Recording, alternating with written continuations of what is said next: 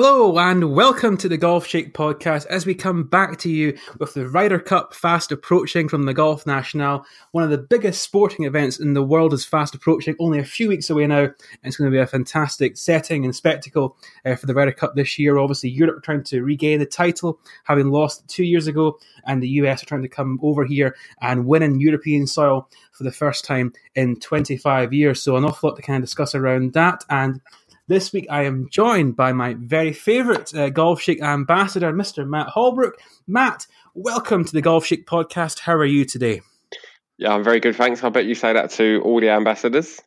You know, I do say that to all the guys, Matt. I have to say that. Let's be honest with you there. I do say that. But it's true, though. You are my favourite of the favourites. There you go. That's how we'll kind of say it there. That's and Matt is on the show this week for a variety of reasons. One, because he's obviously one of the most known and my favourite Golf Shake ambassador. He's also the only person who could actually get on the podcast this week. But he also has a very unique knowledge of so many of the Ryder Cup venues across the UK and Ireland, having been to play and stay at the Belfry, Celtic Manor, K Club and Glen Eagle. So Matt's going to come on here this week and give us his kind of thoughts and insight behind those venues when he stayed there, talk about his experience of there. So if you're considering going on a Ryder Cup themed golf break at some point, then Matt's going to give you kind of tell you what it's like to go to either of the venues so you can kind of get an insight into maybe which one you would like to go and play. Obviously, of course, we'll touch on that, but obviously the Ryder Cup teams themselves, the European team has been set, of course. Thomas Bjorn made his captain's picks. People have been kind of discussing the ins and outs of that, so we'll talk about that too and get into the nitty-gritty of the teams and whether we think the right guys were picked to be at the Golf National. Obviously, it's a debate everyone's kind of having in the game. It's all part of the fun, I guess. But Matt, firstly, obviously we're now in September. We've come through what's been a fascinating summer for weather across the UK, one of the hottest and driest summers in recent memory.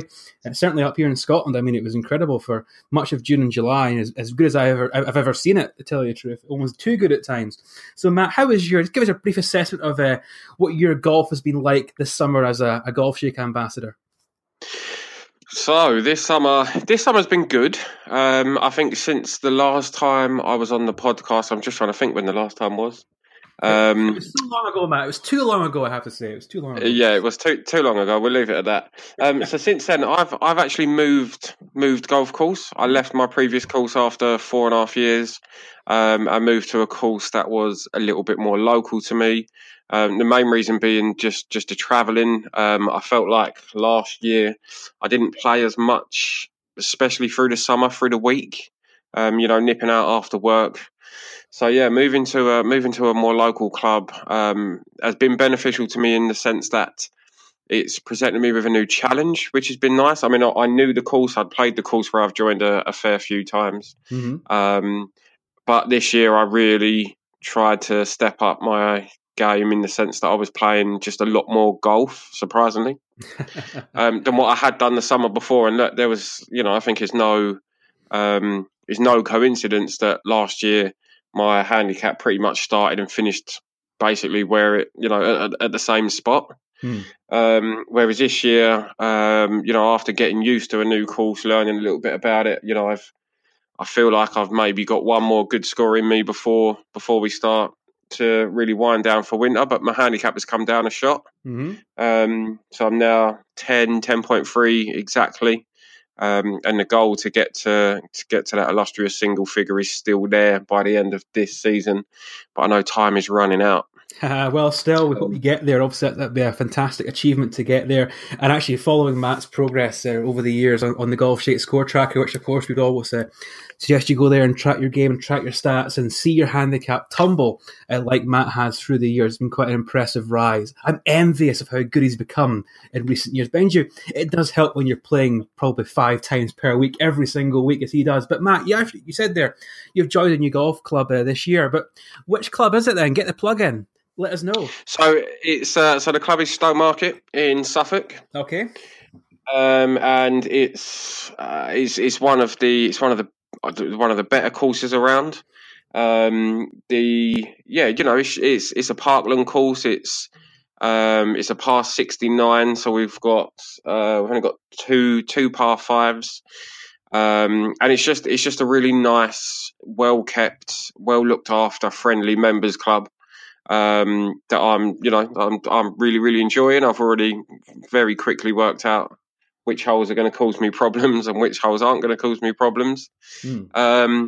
And yeah, it's just a lovely part of the Suffolk countryside, and the practice facilities there are great. There's a really nice big putting green, and there's a chipping green. We've got a grass driving range out the back that you can go and hit some balls. We've got a little freehold academy course that you can go and sharpen up your wedge game. There's a bunker, and yeah, it's got everything that you would want to have if you're me, basically. Well, go and check out Stowmarket Golf Club then if you're listening to this and they're in the area. And if you see a guy wearing a Golf Shake t-shirt, avoid him at all costs. But yes, fantastic, Matt, to see your progress this year. I actually haven't played golf since July when I had the chance to play the old course at St Andrews with some mutual friends, I guess we would call them, of ours. And it was a wonderful experience in the twilight evening. Perfect summer's night, just before the Open Championship it was. Golf course was burnt and running fast and firm. It was just as good as it's ever played. And it was just honestly, one of the most enjoyable rounds I've had in a long, long time. It was magical. And I was sort of perfecting the 70-yard putt off the green on the firm links turf. It was so dry.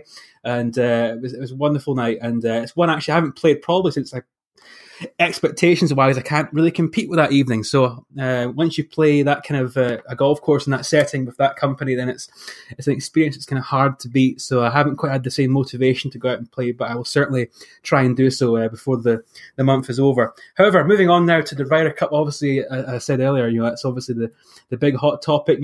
Golf's happening, the season's still going. The Tour Golf's still going, but really the Ryder Cup is what we're all kind of heading towards. That's the real date. That is the headline event right there at the end of this month. And clearly it's going to be a huge, fantastic spectacle, as it always is. It's become such a gargantuan event through the years, really grown dramatically in the past couple of decades, certainly in the last 10, 15 years. I mean, it's become bigger and bigger every single year. And this year will be no exception. Le Golf National is a fantastic golf course, one of the best in European Tour. Great venue, great city in Paris, and just going to be a perfect setting for that. Obviously, if you are familiar with the Golf Shake website and the YouTube channel, is actually a really good review on there of the golf course as well. So you go and check that out and see what it's like to actually play Le Golf National from the ground. And again, it's a wonderful golf course, so much water and hazards in place. So it's a real fantastic kind of match play style course. So it's going to be risk and reward, plenty of unpredictability. So it should be fantastic for what are 24 of the world's best players going head to head. So always a great event. But obviously, with Matt, as we come towards the Ryder Cup, we sort of finalised the European team. We knew the guys who were obviously going to be, who had automatically qualified. So just going through those very quickly, we had Francesco Molinari, the Open champion, Justin Rose, who might very well be world number one by the time this podcast goes to air, Tyrrell Hatton, one of the best young players in the European Tour, Tommy Fleetwood, who's become a fantastic star of late, obviously last year's Race to Dubai champion. We also had John Ram as one of the most talented players in the game, Rory McIlroy, nothing more needs to be said about that. Alex Noren has become a fantastically consistent winner on the European Tour in the past couple of years. And finally, Torbjorn Olesen, who's a fantastically talented Danish player who's kind of come to the forefront in the past year or so. And then, of course, the question was, that was 8 players who qualified automatically. Who would Thomas Bjorn pick as his wild cards? And that was always going to be a kind of a contentious issue. There were so many guys who came into that kind of reckoning in good form. I had the likes of Rafa Cabrera Bello, Matthew Fitzpatrick, who, of course, just won the Omega European Masters from Kranjcar, a fantastic one there for him defending that title.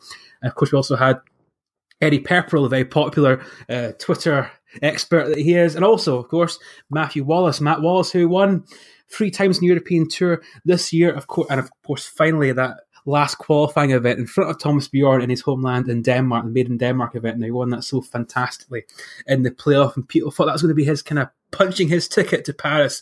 But was it to be the case? No, it wasn't, unfortunately, for Matt Wallace, because Thomas Bjorn elected to go for the more seasoned campaigners when he picked Ian Poulter, who's come back to form this year, winning in Houston, Paul Casey, who's back on a European Tour membership, when he playing the Ryder Cup for the first time in 10 years. Also, he picked Sergio Garcia, who has had a very disappointing year by his high standards, but again, a Ryder Cup stalwart, a legend of the tournament. And of course, Henrik Stenson, who's had kind of injury problems this year, but of course, as we all know, is one of the best iron players, ball strikers, one of the most capable players in the game. On his day, he's almost unbeatable, and certainly has that considerable experience too. So, Matt, in the end, people were kind of digesting these picks. The most contentious one seemed to be Sergio, considering he'd missed the cut in all 4 majors this year, hadn't played anywhere near the standard of last year, of course, when he won the Masters. But as Thomas Bjorn kind of intimated, Sergio, he has an incredible Ryder Cup record. He's almost going to, I think he's 3 points off being the record points holder for Europe in history. Obviously has an infectious personality in that team room. Bjorn's been a vice captain in recent years. He's kind of seen that for himself, seen Sergio's kind of influence on the other players. Of course, some people would say, well, why not have him there as a vice captain and give somebody else a chance to play? So it's kind of, people are also saying that Matt Wallace or Matt Fitzpatrick or Rafa Cabrera-Bello, they should be on the team. So I think the one positive thing there would be actually, no matter what Bjorn had done, he could probably argue for or against it. So there was such a real depth of talent there and so many considerable names. And I think he actually argued for the season campaigners quite well at his press conference remarks. But Matt, coming to you quickly here, what were your impressions when you heard these were the 4 picks? Were you content with that? Were you disappointed for Matt Wallace or Matt Fitzpatrick? How did you feel about the 4 wild cards for Europe? So I think look, the 4 picks to me wasn't a surprise. Let me just get that out there. I think a couple of hours before Thomas Bjorn's press conference, I think I sent a tweet out to say, this is what I think is going to happen, and this is what I personally would like to see. Mm-hmm. And the 4 that I said, this is what I think is going to happen, they were the 4 that were selected. I can fully understand why he's done what he's done, and really, but I don't have that much of an issue with it. I personally feel like I wouldn't have picked maybe Sergio, and I may not have picked Henrik Stenson. Mm-hmm. I'm big fans of Sergio Garcia and Henrik Stenson. I'm firmly in the camp of go with players that are on form. Yeah. Sergio hasn't really shown any form. Although, that said, he did finish quite well at Le Golf National in the European Tour earlier on this year, which I think has possibly added weight to his argument. Mm-hmm. And Henrik Stenson's been struggling with the injury. So, look, I can understand why they're in there. Fully understand. I'm more a fan of let's get some younger people in. These young guys, they've got to get their experience. I know that there's this term rookie that seems to hang over everybody's head, that everybody seems to be scared of rookies. But, let's face it, Jon Rahm's a rookie, mm-hmm. but, he's won, multiple times at a young age. Tommy Fleetwood's a rookie. He's won multiple times at a young age. Alex Noren's a rookie, so these guys, Tyrrell Hatton's a multiple winner. I know they're rookies. I know that it's their first Ryder Cup, and that's why you've got people like, Rory McIlroy, Justin Rose, Molinari. These guys have been around the Ryder Cup team rooms now for long enough. Mm-hmm. And, I just kind of feel that, yes, Matt Wallace could have been in the side. I believe that if the picks were a week later, that Rafa Cabrera-Bello would have automatically qualified at the expense of Thorbjørn Olesen. So there is this big what if about the captain's teams. Yes, if you'd have left it 2 weeks, then Matt Fitzpatrick may well have qualified, or he might have got a pick. So, look, it's a tough job for Thomas Bjorn. I feel like it didn't matter what he done.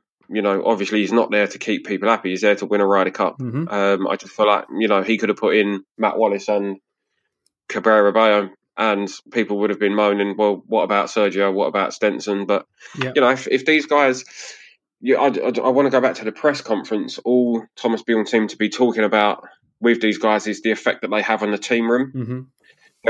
They've been playing great golf. Because they haven't really been playing that great a golf. And I just think that, if they're that important to have in the team, get some guys in the team that are on form, and whether you want to label them as a vice captain, whether you don't want to label them as a vice captain, it's up to him. If he wants to bring Sergio Garcia into the team room before, on the Friday morning or the Saturday morning or the Sunday morning to talk to some of the young guys, then do it. Who are we to tell him that he can't do that? So that's kind of my stance on the side. I'm happy with the team. I think the team looks strong. Yeah. It's nice to see a couple of the guys, especially over the last few days, on the in the PGA Tour that have found some form. Fleetwood's just fighting back-to-back 8-unders, and Rory's playing well, and Francesco Molinari's doing what he does, just stealthing up behind people without them even realising he's there. And Justin Rose, if we don't get any play today, Justin Rose is going to be our new world number one. So, there's some guys coming into form at the right time, which is good to see as well. It certainly is, and I think your assessment is really spot on. And it's I think it's fair to say that the picks were certainly conservative. I have to wonder whether it was actually a reaction to the American team, which is very, very experienced. There are only 2 rookies on the American team as we stand, and one of them is Justin Thomas and Bryson DeChambeau. So it's pretty formidable right there. And obviously you have the likes of Tiger, Phil, those really veteran players in the US team, and maybe Bjorn's trying to counter that with his more experienced heads. But certainly I think you look at the 4 guys there, and we're not going to be the BBC and be accused of ageism here, but we've got guys at 41, 38, 42 and 42 right there. Now that's got to be the oldest 4 captain's picks I've ever seen, and it was certainly very experienced there, very seasoned quartet of players. But again, like you said there, we can kind of argue for them or against them, and it's a case of when people go down this road of kind of arguing about this guy should be there or he deserves to be there because of how he played or because he won that event. And I've seen people kind of suggesting these weird alternative systems where, well, if a guy wins 3 times, like Matt Wallace did, he should be automatically on the team. Or if you win the last qualifying event, you should be on the team. Well, I think once you go down that road, you're kind of arguing against the whole concept of the captain's picks anyway, because if it was just about rewarding the guys who have played the best over the last 6 months or a year, then just take the 12 from the top 12 from the ranking and don't bother with the captain's picks. So, but the wildcard picks are there for a reason. They're there for the captain to can complement the players who have qualified, whether it be for pairings or compatibility, their influence on the course, their experience, or the team room, all these different factors, how they fit in with the golf course, all these things that Bjorn will have considered over the past year and a half with his vice captains. He has obviously a very experienced group right there too. So you can kind of argue for and against. I actually think you can make the case that 4 captain's picks is certainly too many. It used to only be 2. I think it probably worked better then. And actually, had it only been 2 captain's picks, and you took 1 extra player from the European points list and from the world points list, you'd have had Matthew Fitzpatrick and Rafa Cabrera Bello qualifying automatically. And I think people wouldn't argue against those 2 being on the team. And then you'd have 2 picks right there. Say you'd go for Casey or Poulter or whoever else, then you think, well, that's probably quite a good balance right there. Ultimately, the guys who deserve to be on the team are the ones who qualified in the top 8. And it's a shame for the guy, Matt Wallace. I think he's a fantastic player. I love his attitude. I think he spoke very well afterwards. He's very determined to get back in there and to be there next time. I like him very much. I think he's a fantastic player. Likewise, with Fitzpatrick, who's a wonderful competitor. So, and even Cabrera Bello, who was so good in the last Ryder Cup, he was so unlucky, as you touched on there, Matt. So you can argue for all of them. Yeah, I think just going back to Matt Wallace, I think the one thing that a lot of people keep mentioning about Matt Wallace is he's almost like a mini Ian Poulter. Yes, yes. And obviously we know what he's done for the Ryder Cup over the years. I'm just wondering with the Sergio pick, how much having John Rahm in the team kind of swayed that as well. Yep. And actually, I look at the 4 that are I look at Tyrrell Hatton, Tommy Fleetwood, Rory McIlroy, John Rahm.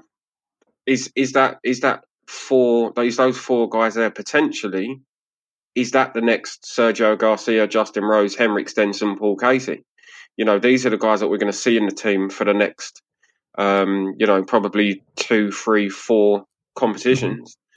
But yeah, I just wonder how much having John Rahm in the team swayed that decision, because I can see that Garcia is going to have a good and a positive impact on somebody like Jon Rahm, who can blow very hot and cold sometimes. Mm-hmm. And I just think when he's, if he starts to reach boiling point, Jon Rahm, very similar to Tyrrell Hatton, I suppose, in a way. These guys, having somebody like a Henrik Stenson or a Sergio Garcia standing next to them. I'm not suggesting that that's how the picks are going to work for any of the matches, but I wouldn't be surprised to see Sergio playing with Jon Rahm. Mm-hmm. And I wouldn't be surprised to see someone like Henrik Stenson or Justin Rose play with Tyrrell Hatton. Yeah. I just think that they potentially could complement their temperaments quite well. And Tommy Fleetwood just seems so laid back. He's vertical, basically. So I think you can put in with anybody. But yeah, it's interesting. It's interesting. Well, look, it's done now. There's nothing we can do about it. We're just there. Let's go and see what they can come up with. Well, indeed, and I think you're right there. You've basically probably outlined Bjorn's whole thinking. It's all about pairings, compatibility, fitting guys in together. So ultimately, he's thought an awful lot about this. He hasn't just turned up and thought, well, I'll pick the 4 most experienced guys and move on. He's thought an awful lot more about this than old John, the taxi driver who watches golf once a year, what he thinks about it. So we can argue for and against all the picks, but Bjorn's come to his conclusion. Ultimately, hindsight is wonderful. He'll obviously be proven right or wrong when the cup comes around. Of course, Sergio could play fantastically and suddenly people won't even mention it. But of course, if he doesn't, the knives will be out. But that's all part of the fun, I guess. That's kind of the thankless job of being the Ryder Cup captain. But yes, we'll move on now. That's all coming up in the future. We'll have our preview podcast nearer the time. All right, so moving on now to the Ryder Cup venues. And I said earlier, Matt has been very lucky to go and play all these different venues through the years. At the Belfry, Celtic Manor, the K Club, and Gleneagles. If you're familiar with Matt on Twitter, for several years, he used to organise this golf break with a bunch of guys he met online, which sounds perfectly normal. And he took those guys away to these wonderful golf destinations, many of them, of course, most famed for hosting the Ryder Cup, and none more so than the Belfry, which we'll start with right now. The Belfry being a 4-time host of the Ryder Cup. The Brabazon course there, it's become iconic, obviously being associated with so many great moments of European Ryder Cup past, particularly those editions back in the 1980s. And 90s. And so, Matt, coming to you first of all, but the Belfry, of course, it has the 3 courses there. The Brabazon course, the Derby course, and the PGA National course. Obviously, a fantastic resort and hotel. It's very highly regarded on GolfShake, highly recommended by GolfShake users. One of the most popular venues on the website, actually, too. One of the most reviewed courses and venues we have there. So it's obviously it struck a chord with the general public. But Matt, did the Belfry strike a positive chord with you when you went there? Yeah, the Belfry did. I'm a big fan of the Belfry for a number of reasons. I think it's very accessible to anybody that wants to go and play. I think the hotel now, it's been a lot of the rooms have been refurbished and they've spent a lot of money in doing the place up, and that says to me that they're trying to be proactive there, which I like. But the thing that really stands out with the Belfry to me, and in particular the Brabazon course, is the fact that they get a hell of a lot of golfers going out to play on the Brabazon course. And I don't think I've ever seen that golf course in poor condition. I don't ever, remember going there. I mean, I've been lucky enough to play the Brabazon now about 5 times, I think. And not once have I come off thinking the greens were in a state, or there was unraked bunkers. And normally you go to a golf course where it has so much traffic, and it might not be in the best condition, but I've always found the Brabazon to be in as good a condition as they can possibly get it. And I've played it in the middle of summer, and I've played it pretty much at the end of winter, and the greens are always fantastic. I know it's a golf course that can divide opinion with some people. Some people think it's a bit bland. But for me, it's one that I really, really enjoy. It's obviously you've got your 2 iconic holes with the 10th and the 18th. Mm-hmm. But I struggle to find. There's one hole that always gets me over the back. I can't remember which number it is, but it's in between 2 par 3s. I think 11th. I think it's the 12th or 13th that for some reason I've just always played poorly every time I've played it. But other than that, I struggle to find a weak hole on the belt on the Brabazon. To be honest, it's it's a great golf course. It's a good location for people, regardless of where you live in the UK. It's fairly central. And yeah, for me, the Belfry ticks every single box. You've got the options to go and play 2 other courses while you're there. The only thing that maybe lets it down as a venue is the bar and the food can be relatively pricey. But you can go and play a Ryder Cup course overnight for 99 quid bed and breakfast. I sometimes see deals as cheap as that. So Yeah. In terms of what I've paid to go and play some of the other places, it's relatively cheaper. So it's going to be impossible to find something that ticks absolutely every single box. But it's great, if you haven't been to the Belfry, it's not one that it's difficult to get on. It's not one that's going to cost you hundreds and hundreds of pounds.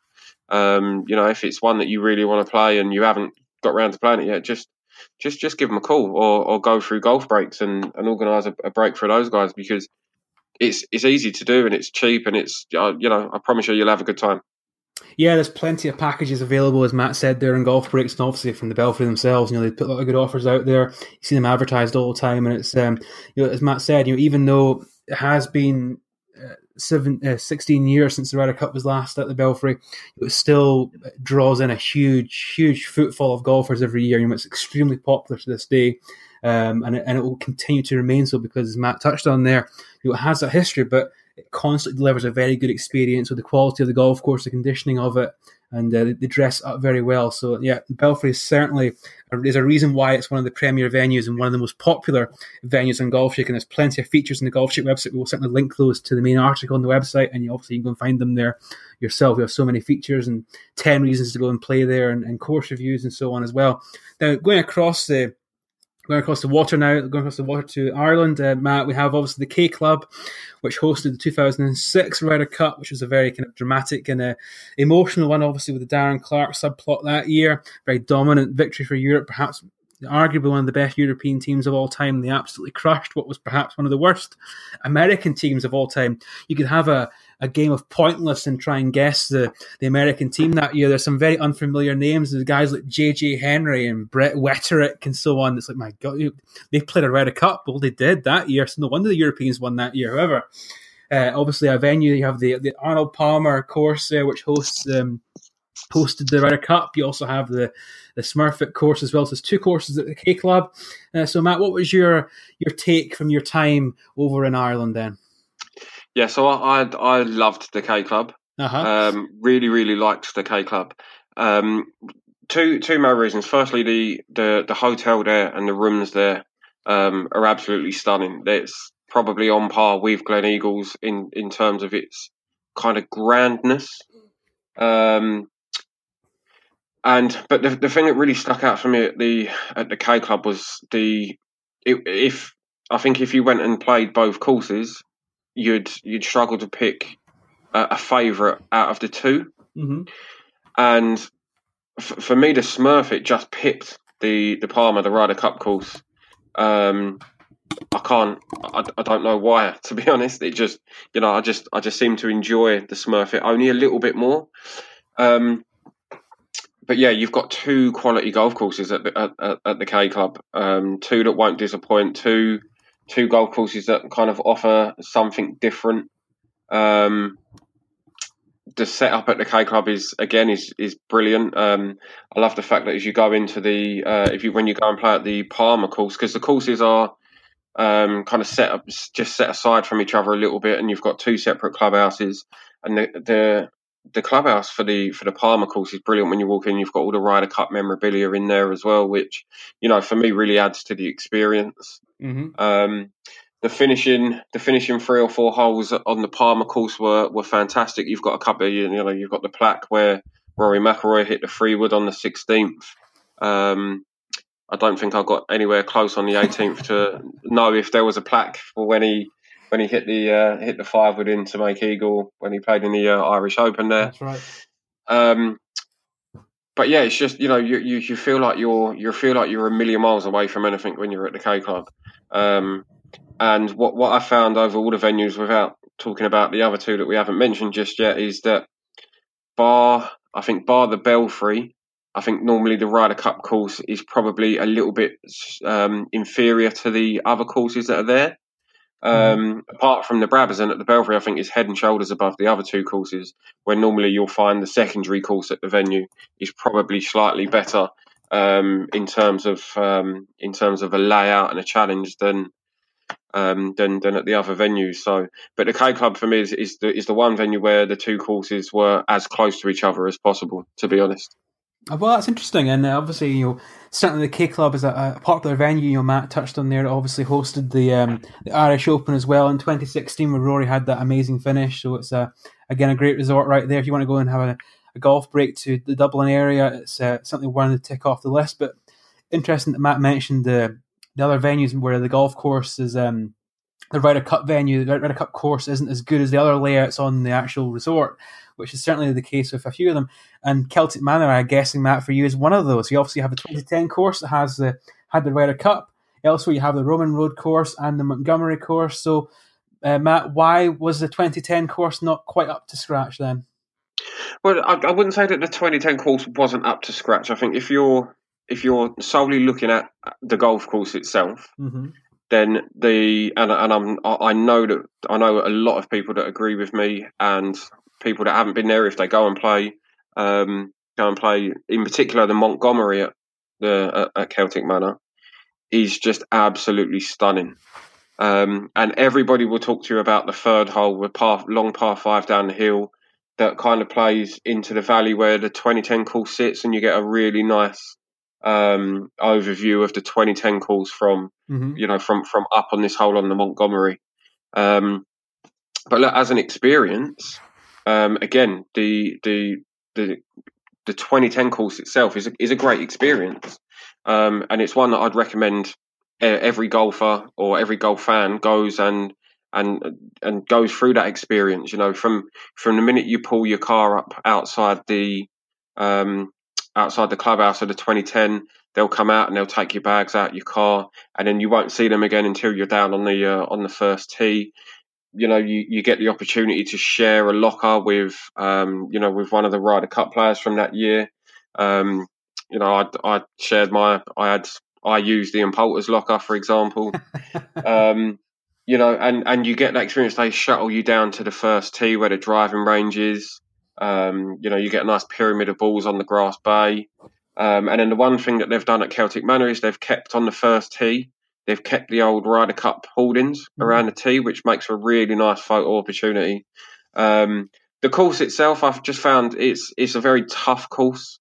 Obviously, water comes into play a lot, and you can just tell that the course has been kind of man-made and man-designed for, pros, big hitters, and match play. It's probably, I'd say, the last 3 holes, more often than not, you're going to be playing into the wind. They're absolutely brutal golf holes. In terms of a spectacle to watch a match play event such as the Ryder Cup, that's absolutely fantastic. Yeah. In terms of playing, I'm not sure if that is the case for, us average golfers.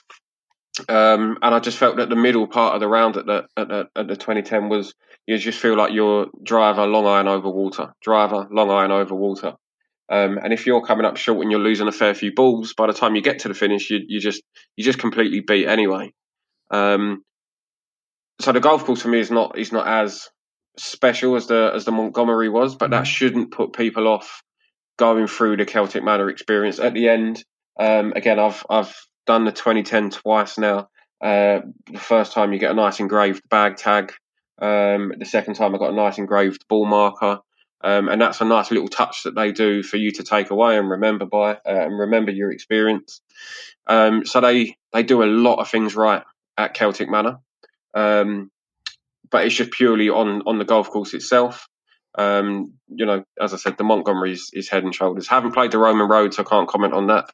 But the Montgomery is just head and shoulders above the 2010, in my opinion. Yeah, I think that's, a lot of people have said that through the years, as you said there, Matt. And again, we have a lot of features on the website about Celtic Manor. One of them, of course, is actually written by Matt himself, the Celtic Manor Experience, and we have several other ones there too. Again, highly recommended on the Golf Shake Top 100. So again, with Golf Shake users, it's one of the most popular venues to this day. I think people enjoy as Matt touched on there, the whole kind of the dressing up of it, the way they treat you when you go there, and the great all-round experience it delivers highly on that, even if the golf course can be a little bit of a slog.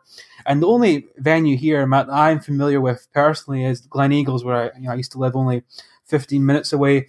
I've stayed there, I've played there a couple of times, played the Ryder Cup PGA Centenary course twice. Glen Eagles is one of the most fantastic venues. It's a spectacular location. I mean, it's just breathtaking right in Perthshire. Free golf courses there. You have the PGA Centenary, designed by Jack Nicklaus, and you also have the King's Course, one of the best known and most highly regarded inland courses in Scotland, and also the very picturesque and quite beautiful Queen's Course there as well. So you touched on earlier, Matt, about how for most of these venues, the Ryder Cup course isn't the best one on the layout.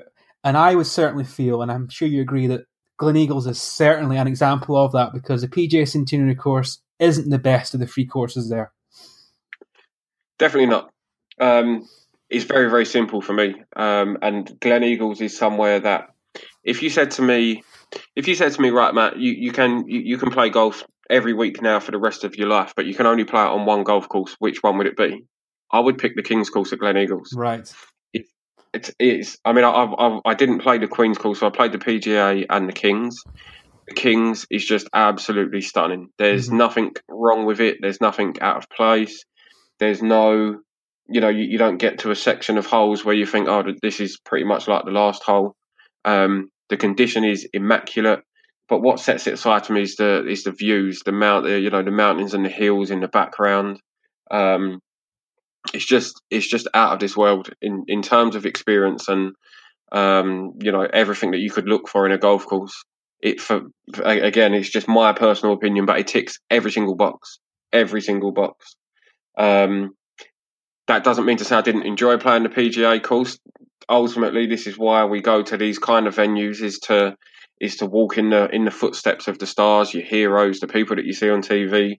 And the PGA was an enjoyable round of golf. But the King's Course is just crazy. If you can put one course on your bucket list next year, make it the King's Course if you haven't been, because I promise you won't be disappointed. In terms of a venue there, the hotel is grand. It's massive. You feel good about yourself when you're walking around. You do. It's stunning, and the driving range that you've got down there in the short game area.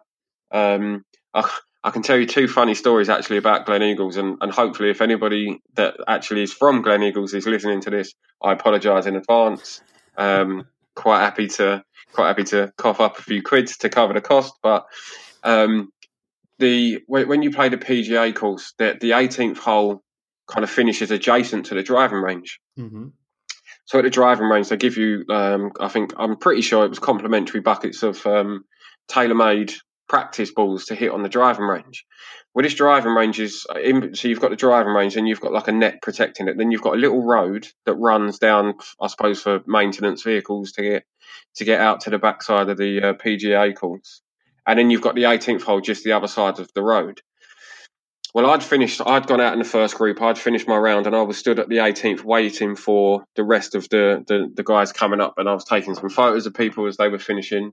But I noticed all of a sudden I was surrounded by a lot of these tailor-made practice balls. So I went and grabbed my practice bag from the car and pretty much filled it up with these tailor-made balls that had made it over the fence.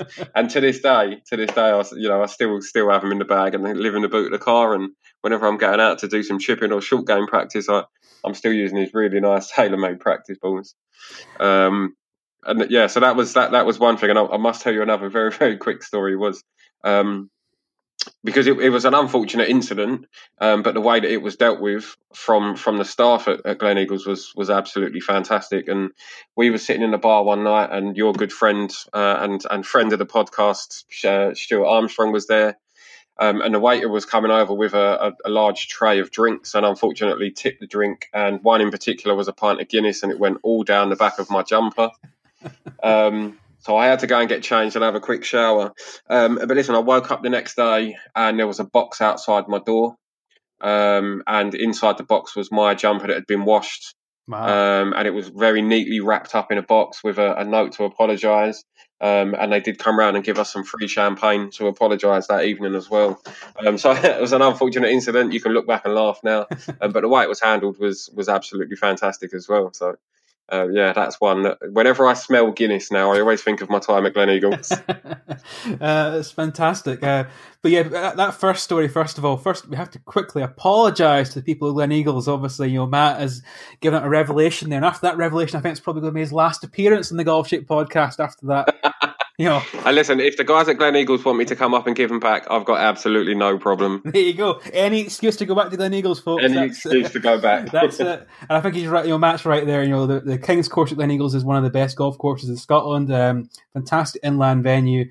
There's more to golf in Scotland than just the links courses. And it's certainly the premier inland course in Scotland. And also, the Queen's Course there is one of the most beautiful golf courses I've ever seen. I mean, it's just a wonderful location, and it's a shorter golf course, but beautiful and wonderfully laid out. And it might actually be the most purely enjoyable course there. But yeah, it's a fantastic location. I mean, Gleneagles is just a spectacular place. Sit right in the heart of Scotland, and it's just views are breathtaking all directions.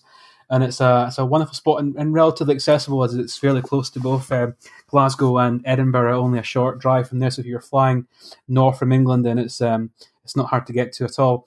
So Matt, I'm going to put you on the spot here right now. So of all the Ryder Cup venues you've been to then, first of all, what was the best golf course? Only the Ryder Cup courses here. What was the best of the Ryder Cup courses, and what was the best hotel? So the best of the Ryder Cup courses would be the Brabazon at the Belfry. Yep. The best hotel would be I'm very torn between the K Club and Gleneagles. And the only reason spot here, come on. Okay, I will tell you which one, and I think the K Club just pips it, and that is purely because when I ordered a bacon sandwich for breakfast, I actually got a triple-decker bacon sandwich. For anybody that is unfamiliar with a triple-decker, it's basically 3 slices of bread with 2 lots of bacon inside, and that just literally that pips it for me because that's amazing. Well, it sounds amazing, but I regret the future heart attack you'll have because of that. So there you go. So I must say I didn't really expect that to be the reason I've got to say that. That was that caught me off guard. There you Listen, go. There's certain things that stick out for me. The other thing that really stuck out for the K Club is how big the bath was in the room. Like honestly, you could have filled that bath up and done some lemps in the morning. It was that big, and if you've had a tough day on the golf course, there's nothing better than just going over it shot by shot while you're sitting in a bath that you could literally swim up and down in. Well, and you probably have to swim in that for a few laps after eating that triple-decker sandwich, so we'll burn that one off. But so there you go. You've talk about insight right there, folks. That's incredible. So we've had all sorts of stuff from Matt there, stuff I didn't expect we're going to get. But yeah, so the triple-decker sandwich, that's something else. But yeah, fantastic venues. Obviously, they've all become iconic and celebrated because of the Ryder Cup heritage that they have. And again, they're all worth visiting. They're all highly recommended on Golf Shake. Matt's bigged them up there right as well, and deservedly so. They all dress up the experience very well. And if you want that all-round kind of resort experience, great golf courses, great hospitality, restaurants, accommodation, each of them tick the box, and obviously different parts of the country as well. So you can go and experience golf in Scotland or Wales, or obviously the Midlands, and of course Ireland as well. So they're all fantastic. And again, the Golf National joins that roster of venues this year, and I'm sure it'll be fantastic there too. But in terms of the UK venues, if you're fancying a kind of an autumn break to kind of celebrate the Ryder Cup this year, then each of these are worth experiencing. So go and tick one of them off in there. I think Kieran as well. You touch on something there. With the trips to Scotland and Ireland in particular, we've actually gone and played other course the day before as well. Mm-hmm. So traditionally, I've always done the 2 rounds bed and breakfast. But when we went to the K Club, we played at Portmarnock Links, which is absolutely stunning. Yeah. Absolutely stunning, and I don't brag about it enough. But when we went to Gleneagles the day before, we played at the old course as well, which as an experience is just out of this world. Yeah, So there's, when if you're thinking about going away and you're looking into them sort of things, take that into consideration. What else is around? What else is there locally? Because you can make it into an absolute trip of a lifetime. Oh, definitely. I think that's absolutely spot on. And there's packages available around that would be able to accommodate that too. If you look at some of the travel providers, obviously Golf Break's been one example of that. And again, even on your own planning yourself, as Matt touched on there, you can go and book one of these tremendous golf courses that are really only a short drive away. Gleneagles, for example, in Scotland, is right in the heart of the country. You're really not that far from anywhere. Whether you went to St Andrews or went to Carnoustie or down the west coast towards Ayrshire or whatever else, then you're not that far from anywhere else. And likewise, in Dublin, Portmarnock and so on, they're all courses around that area. And obviously for the Belfry as well in the Midlands, there's so many fantastic courses in that part of England too. So yeah, you can really make your Ryder Cup experience a venue, an all-round experience as well. And I think Matt has given us some wonderful insights. So Matt Holbrook, thank you for coming on to the Golf Shake podcast. I hope you enjoyed being back on. It was a pleasure for me to have you back on the podcast. So thank you again. It's good to be back. Thanks for inviting me back on, and hopefully I haven't put too many people to sleep with my opinions. But just yeah, me. that's standard. Basically, it's too early in the morning for me anyway, so that's fine. But yeah, no, it was fantastic having you on, and we will certainly have you back in future as the Golf Shake podcast is coming to you more relentlessly going forward. We're going to have it more regular, make it a proper thing now every week, hopefully every couple of weeks at least, and we'll try and make this a real extension to the Golf Shake community that we hope you're all enjoying being part of on the website or also obviously on the social channels as well. So again, as we always touch on, we hope as we enter the autumn period that you continue to keep playing, post your reviews on the website, your course reviews, obviously track your scores and your stats, keep improving your game. Matt has his ambition to get to single figures by the end of the season. Try and push for your objective too and try and achieve that. As always at Golf Shake, we want you to play more and play better. My name is Kieran Clark alongside Matt Holbrook. Until next time, thank you for listening.